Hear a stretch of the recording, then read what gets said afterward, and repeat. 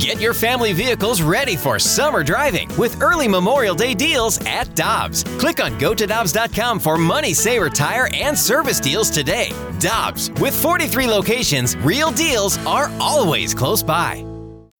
When you need mealtime inspiration, it's worth shopping Kroger, where you'll find over 30,000 mouth-watering choices that excite your inner foodie. And no matter what tasty choice you make, you'll enjoy our everyday low prices, plus extra ways to save, like digital coupons worth over $600 each week. You can also save up to $1 off per gallon at the pump with fuel points. More savings and more inspiring flavors make shopping Kroger worth it every time. Kroger, fresh for everyone. Fuel restrictions apply.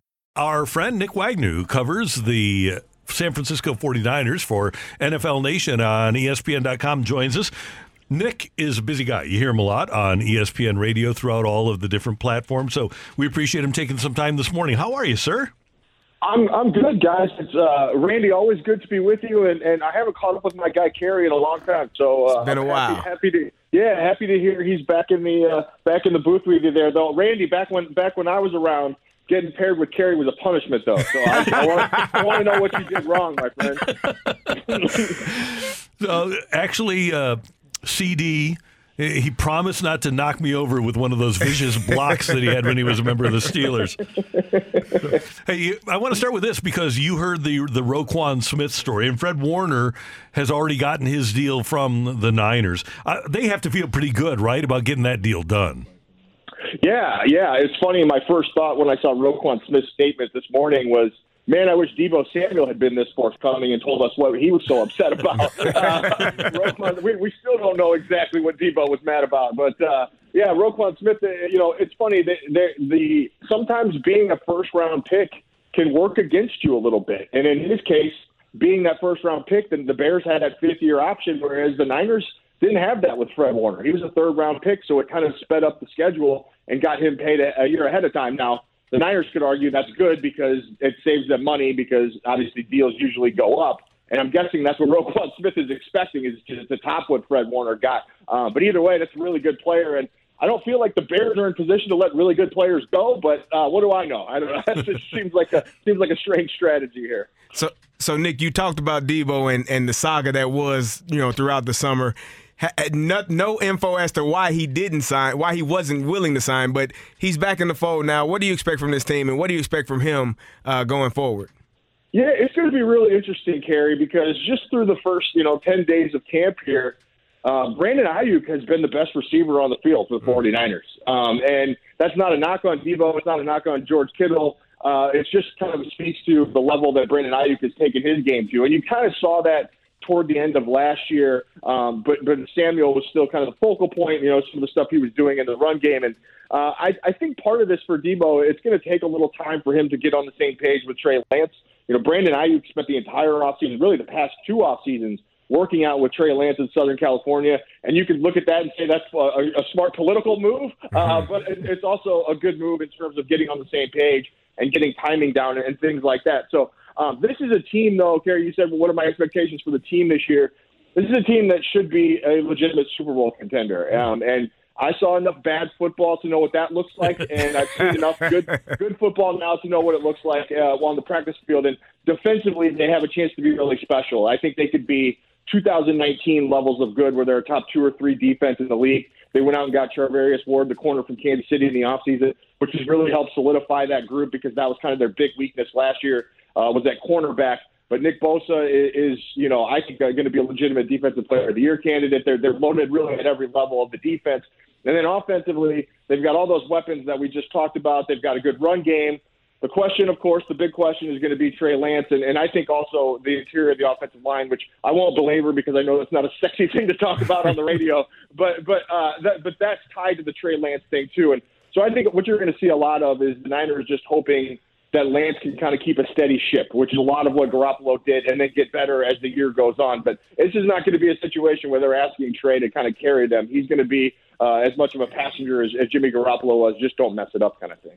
Nick, you said being with me was punishment. I think it was punishment for both of us when we were watching the team that we were watching at the time.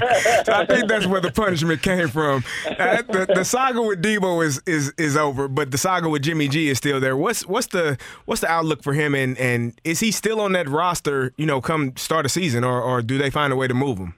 Yeah, Kerry, the one thing with the Jimmy situation that hasn't happened yet, there hasn't been any sort of deadline that they have to, make a decision by, right? So they've just kind of been in this holding pattern. And look, if he hadn't had to have shoulder surgery back in March, he'd have been gone already. There was a couple of teams I know that were interested in him as far back as January. Then when the shoulder surgery thing came out, they backed off and they made other deals and picked up other players. And so right now, I think the 49ers are kind of in a similar position to what the Eagles had when they had Sam Bradford and Carson Wentz a few years back. And, Teddy Bridgewater got hurt, unfortunately, in Minnesota, and then the Eagles ended up getting a great deal for Bradford because the Vikings were desperate. So that's something that, the Niners, I'm not saying they're hoping for an injury, but they're kind of hoping for an injury. So, but the other thing that is at play here, and I think the thing that everyone is waiting on right now, is what happens in Cleveland. And I was told that there was from both Garoppolo camp and the Niners camp that they were kind of hopeful that, if Deshaun Watson got a longer suspension, that Jimmy Garoppolo would be a real option to land there. And I still think that's the case. But 6 games, the initial suspension is kind of on that border, that fringe of, is this long enough for them to feel like they need to make that move? But if it gets pushed to 10, 12 or more, I think then you start seeing that come back. And a lot of people say, well, why would they want to trade for him? Why would they want to take on that contract? Well, first of all, nobody's taking on the contract. Jimmy Garoppolo has $0 guaranteed dollars in his contract right now. So you can look at it and say, his salary is $26 million. None of it is guaranteed. So he has plenty of motivation to agree to, let's say, something like $7 to $10 million with some actual guaranteed money, because that's better than $0 guaranteed dollars. So I don't think that's going to really be much of a sticking point. It's just, is there really a market? Can the Browns wait it out? And then if that happens, do the Browns want to compete with, say, a Seattle that might also be interested in Jimmy? Probably not so much in a trade, but if he were to become a free agent, or even a team like Pittsburgh, Gary, that, their quarterback situation, if everyone's saying Mason Rudolph's your best guy, guess what? You don't got a guy. So that's a very Steelers-like move. Wait it out and then get a guy at a bargain, and you might have something that way. So still a lot to kind of play out there, but I don't think we're going to see anything until this Deshaun Watson thing gets settled. And then after that, they really have to make a decision by week 1 when that salary would become guaranteed. Well, that was going to be my next question. As far as the contract goes and the salary, if he were traded now, would that mean that the Niners eat a portion of that salary and as he goes to the next team, or how does that work? Is he available to sign a new contract? Yeah, it's different than like the Baker Mayfield situation, because Baker Mayfield is all guaranteed, right? So Jimmy has no guarantees in his contract. So you probably saw the report from Adam Schefter a few weeks ago that Jimmy Garoppolo's agents have permission to seek a trade. Well, that's been true since March. And the reason that that's put out there is because it's sending a clear message of, hey, we're willing to renegotiate here. We're willing to do a deal. And so I think what will happen is it would just, that what's left on his deal would just get torn up, and then he would get to go somewhere where he would get, a decent little chunk of money that's guaranteed. And then I'm sure a little, heavily incentive based. Let's just say it was Cleveland, for example. If you start X amount of games, you get this. If you start X amount of games, you get that kind of thing. Which it would give Jimmy some guaranteed money. But I don't see a scenario in which the Niners are going to eat any money here, because frankly, it's just not necessary. Edwardsville native and Mizzou product, Nick Wagner, our friend of ESPN.com, joining us on 101 ESPN Talking Niners. Nick, I'm trying to connect dots here, and I know that in his only full year playing quarterback at the college level, Trey Lance ran for 1,100 yards. I also know that Kyle Shanahan had RG3 as a rookie in Washington as the offensive coordinator there. Is it reasonable to expect Trey Lance to be used the same way RG3 was in Washington? I think there will be some similarities, but not to the extent. First of all, I'll put it this way. The Shanahans were not on board with taking Robert Griffin III. Right. And Kyle Shanahan very much was on board with taking Trey Lance. And part of the reason was, yes, the athletic skills, the arm talent, all that stuff, but also they feel he's an elite processor. He's a really smart guy who can sit in the pocket and deliver the ball, which is the thing Shanahan values the most in a quarterback. Now, I say that to say I think the offense, as it actually looks schematically, is going to look the same. Wide zone, play action, rollout, bootleg, all that stuff that are staples of the Shanahan offense are still going to be there. but I think it's going to function differently than it did with Jimmy Garoppolo, and it kind of has to. So I always use the example of, Jimmy Garoppolo, his completion percentage was always really high, upper 60s, something like that, low 70s even, I think one year. And Trey Lance is probably going to come in at like upper 50s, right? It's going to be a pretty substantial drop probably in terms of that, because there's accuracy issues that he needs to work on. There's a lot of comps to Josh Allen, early Josh Allen, that I think are fair. But where they're going to make up for that is what you just mentioned, his legs, and adding the deep ball, which frankly Jimmy Garoppolo just didn't take many shots downfield, and when he did, it wasn't very successful. So I think their hope is that they'll have, on 3rd and 7, where Jimmy Garoppolo might hit, a quick dig route or something to Debo for a first down. Maybe Trey Lance will end up having to take off and run for that 7 yards to keep the chains moving or something like that. So, and you won't see as many 16, 17, 18 play drives as you did with Jimmy Garoppolo. But the hope is, again, you'll get 1 or 2 play drives where you hit those big strikes down the field. So I think that's what I mean. I think it's going to look the same, but I think it's going to function a little bit, quite a bit different with Trey Lance in there. Hey, Nick, one more thing. Obviously, Carey's favorite team is the Steelers, but there are very few teams that have fullbacks, and the 49ers are one of them, right? And they've got the best guy. So I would think that Carey would have a natural attraction to the Niners because of Kyle Juszczyk. I thought Carey's favorite team was Mizzou. No, sir. This is news to me. No, that is news. News to me, too. The 49ers, Kyle Juszczyk is kind of one of the guys that really makes this offense go, because they use him in so many ways, and he's not just a lead blocking fullback. They split him out wide. He basically plays some tight end a lot of times. They can throw it to him. They can hand it to him. And he is.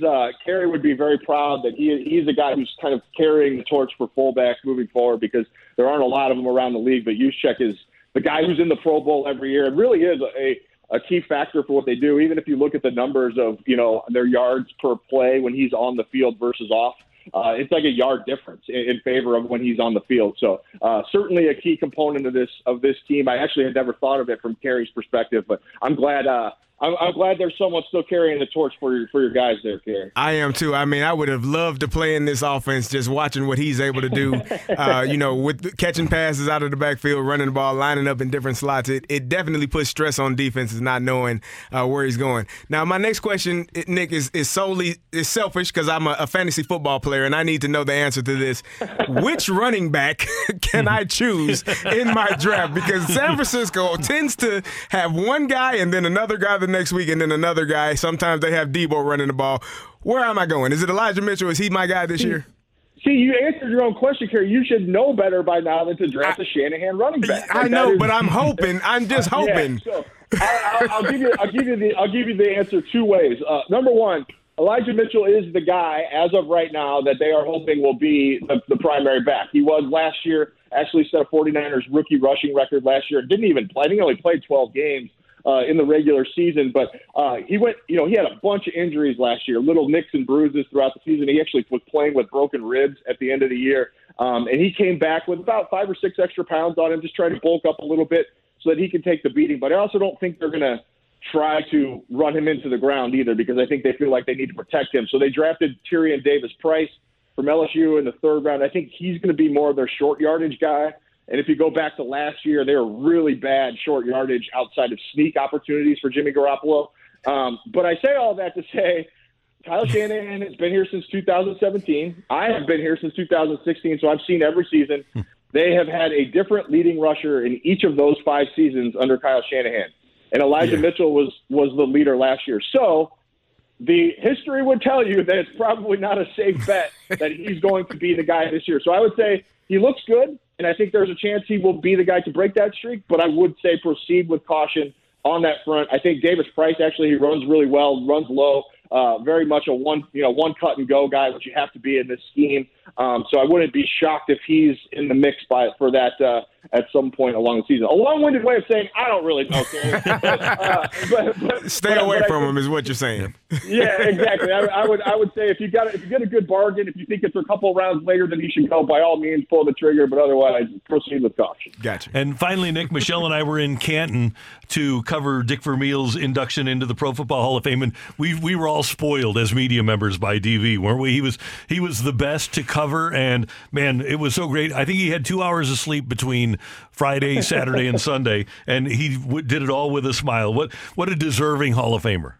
Yeah, I was really excited for him, and obviously he was a little bit before my time in terms of covering the league. But I have over the years gotten to know him a little bit. In fact, I spoke to him last year for a story. I'm trying to remember what it was, but he obviously has some places out here in the Napa Valley, not too far from here, which is very near and dear to his heart. His home isn't far from here, but yeah, I mean, you talk about somebody who it was the least surprising thing of all time. A, that he had the longest speech.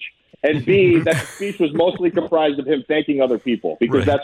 that's just who he is he believes that everything he does and has accomplished is a function of the people that he surrounds himself with. And who wouldn't want to be around Dick Vermeil is how I always look at it. So it's no surprise at all that he was able to get where he went because he had a lot of good people around him too. And Nick, I don't think I've mentioned this on the air yet, so I'll tell you and tell everybody at the same time. Mike Martz has moved back here to St. Louis. Oh, wow. Okay. I thought he would never leave San Diego. Yeah, he's got a couple of daughters here, so he and his wife Julie have moved back, and they're back in town. Oh, that's great. That's great. Well, that's in the summertime, a particularly bold move. We leave San Diego for St. Louis. But, always nice to have Mike back in St. Louis for sure. Yeah, he's great. Hey, Nick, we always appreciate your time, and I'm sure as the season goes along, we will talk to you some more. Have a great day. Have a great training camp, and we'll see you soon. You got it, guys. Good talking to you. Thanks. All right. That's our friend Nick Wagner from ESPN.com. Hi, this is Chris Howard, host of Plugged In with Chris Howard. The College Football Playoff Committee made their decision on Sunday, and as much as I loathe the idea of Ohio State losing their way into the College Football Playoff, I 100% agree with OSU making it in over Bama. Nick Saban citing some hypothetical point spreads to prove his point that the Tide deserve a spot in the College Football Playoffs holds little substance when you consider Bama's best win is over Texas. No, the committee got it right. TCU had a great season with far more ranked wins than Bama and didn't deserve to lose their spot after playing a surging Kansas State in a championship game. And Ohio State, while not playing some of their best ball later in the season, was still 12-0 until they came face-to-face with my Wolverines. While the college football playoff system isn't nowhere near as good as it could be, it's better than what we had. And in a few years, it will be better for all of college football. Hi, this is Chris Howard, host of Plugged In with Chris Howard. Get the latest odds and trends for every professional and amateur league out there. From football to basketball to soccer and esports, we've got it all at BetOnline.net. And if you love sports podcasts, you can find those at BetOnline as well. And don't forget BetOnline for the NHL, MMA, boxing, and golf. Head to the website today or use your mobile device to learn more. BetOnline, where the game starts. Want more ways to show your good side to the world? Donate plasma at a Grifols Center and join thousands of donors who are helping to save lives. Receive up to $1,000 your first month. Learn more at grifolsplasma.com.